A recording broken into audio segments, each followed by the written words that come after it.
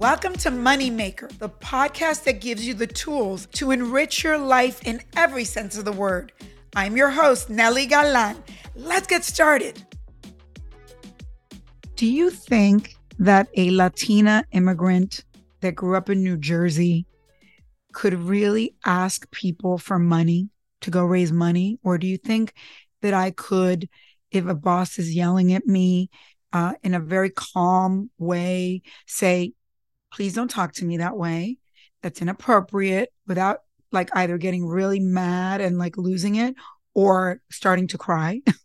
Because that's how I was raised to be, right? Like my parents came to this country, and in our countries of origin, if you spoke up, you might go to jail and get abused. I mean, lately I'm here in Miami, and I've been meeting with all these immigrants, and they just came from Venezuela and Peru and Argentina, and people and their families went and protested on the streets and now are in jail for like 30 years. So I was raised to like not rock the boat, not ask for anything, certainly not ask for a raise, certainly not ask for a bigger job, certainly not go ask people for money when like you don't even talk about money. And so how did I get to where I am and find my voice? Because really that's kind of one of the most important journeys of your life, is finding your voice. And it's impossible to find a voice when you have not had role models that show you how to do it in a respectful way. So I think that growing up as a Latina, I either saw people kind of have anger management and rage, which I have to say sometimes that comes out of me, not in a business setting, but sometimes I can feel myself feeling those things, right? Or you're just quiet, or you're passive aggressive and you never say what's bothering you. And then maybe you get sick or you get cancer or something. I mean, that's the behavior that I saw growing up around conflict. And yet to be in the business world, and actually to be in any business world, I mean, you could be a doctor, or you could be a lawyer, or you could be a plumber, or you could be a hairdresser, or you could be, anybody. And you have to learn to deal with conflict. You have to learn to deal with things going wrong, and you have to stand up. You have to deal with hearing things that are horrible. And you have to, over time, kind of find your voice. And I think, it's funny because I have so many friends that are artists, like writers. My girlfriend is one of my best friends is Sandra Cisneros, and she's a very big, she's like our Latina Maya Angelou. And she teaches a class about how to find your voice as a writer, how to really hone in on how to create a unique voice. And I think that we all watch American Idol and we watch The Voice and all those shows, right? And there is something really palpable about someone who has a voice singing that you've never heard before. And it's really like, that's when you know the person's a star. Oh my God, they don't sound like anybody else. And I think that it is very normal for people, as they find their voice, and I'll use music as an example, to copy someone else's voice, right? So I remember being a little girl and I wanted to learn how to, I wanted to sing, and I would copy like Barbra Streisand as if I really could, but I would try to sing like Barbra Streisand, right? And then I failed at that. So I had to find somebody whose voice was like easier than Barbra Streisand. But, that's a good metaphor for what I'm going to tell you. I think that for me in business, I had to find my voice. And the way that I did it is exactly how you would learn to sing. I first found the voice of someone else that I admired.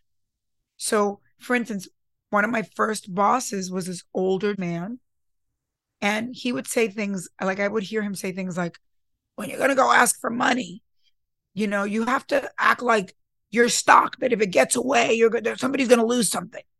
And you ask for 5 times the money than you really need. And I remember hearing that and going, oh my God, how does he do that? But at some point in my life, I had to go ask for money, raise money for something. And I remember, having to scale my company, and I had to go get a line of credit. and I wanted $1 million. And I remember him saying, when you're going to ask for money, ask for 5 times the money because you're going to run out. And somehow I, in that moment, pretended to be an older man. And I was like, well, I need $5 million. And the way that I did it was so much in his voice that I got the money. And I was like, how did that happen? And I realized that I couldn't do that every single time because there was only so, like that was like beginner's luck.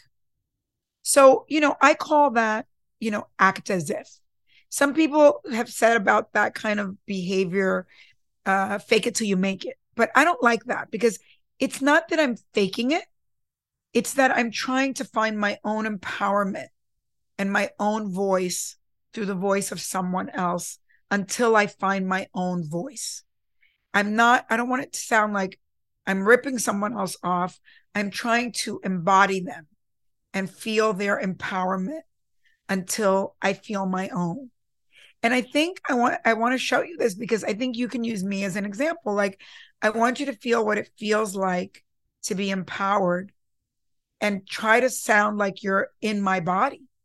And I think that the way that I find that voice is not to be rude or, I'm kind of a loud person by nature, but when I'm feeling empowered to go for big things, I almost get quieter.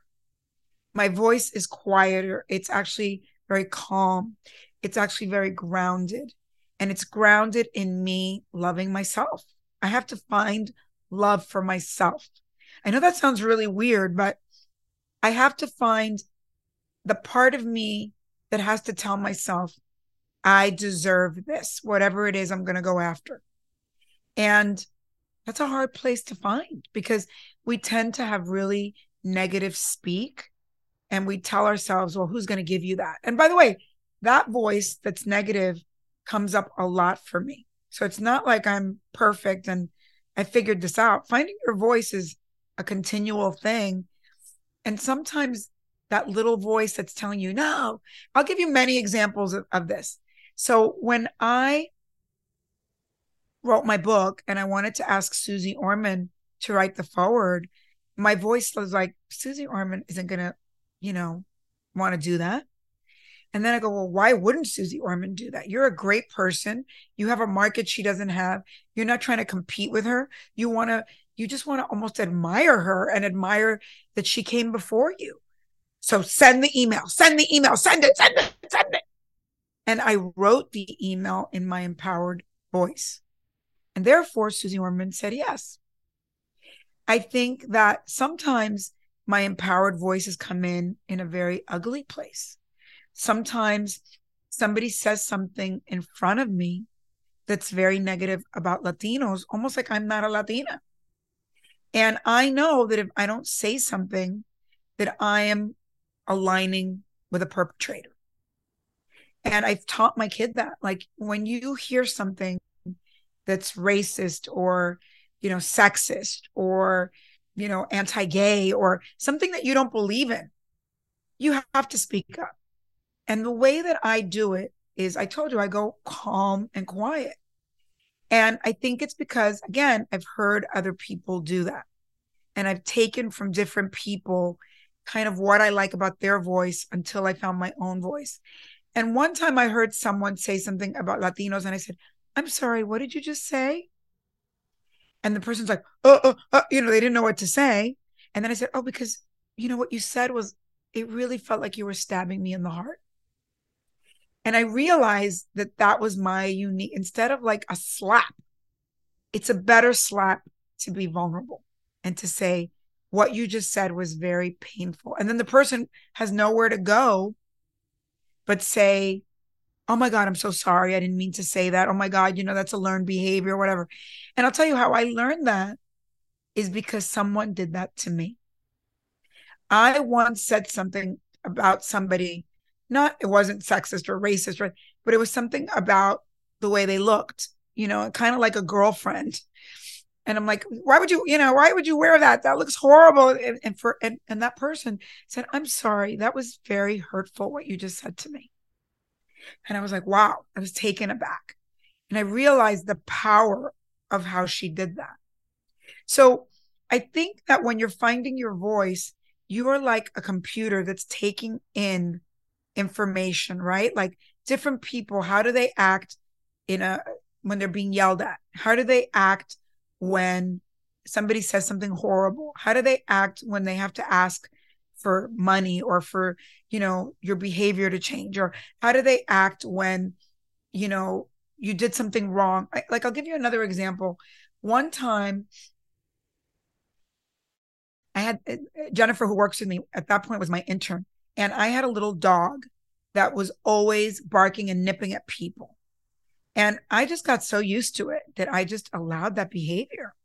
And I'll never forget, she was an intern and I was like the boss.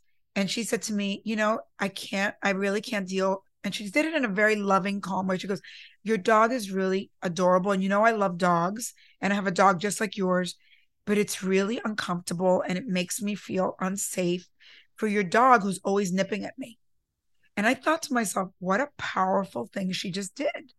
Because she told me, instead of like being passive aggressive and maybe complaining to other people in my staff, oh my God, that dog's a nightmare. She told me to my face in a very loving but firm way that made me realize like I was allowing this abusive behavior from a dog.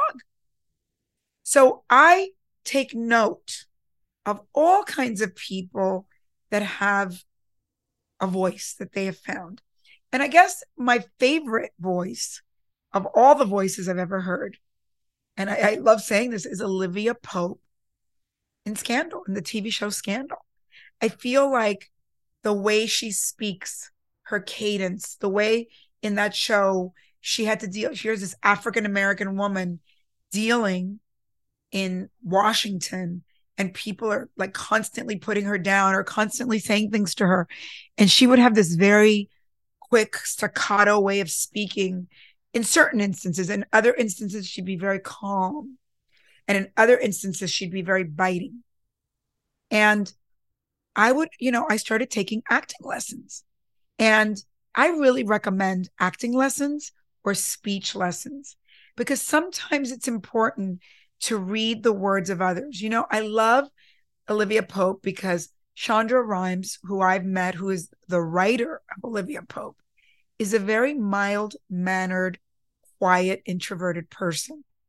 And yet she wrote this alter ego, I have to assume, of herself that was so well crafted and so powerful and so beautiful. I love the way she looked. I love the way she dressed. And again, as a minority woman, where would I see another minority woman with a voice that powerful? So, I've had to take from people that are in a movie or a TV show. And I've also, by the way, I've done that too with the way I dress and the way I look and the way I wanted my hair to be and the way I want to walk into a room.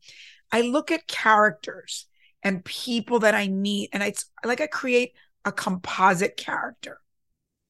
And I try to speak, dress, act in this composite character way. And sooner or later, that performance, I seep in because you can't help but be you. And sooner or later, over time, you find you. And it is such a beautiful, it's like being reborn. And that you is the best you can be. And sometimes you come out of you find your voice and then you regress sometimes and go back into Latina Nelly from New Jersey, who's, my son. I will tell you this, I'll share this because this is very therapeutic. My son, when he sees me around my parents, say, your voice is so you now. This empowered woman is so like, it's not like you're even acting, it's you now.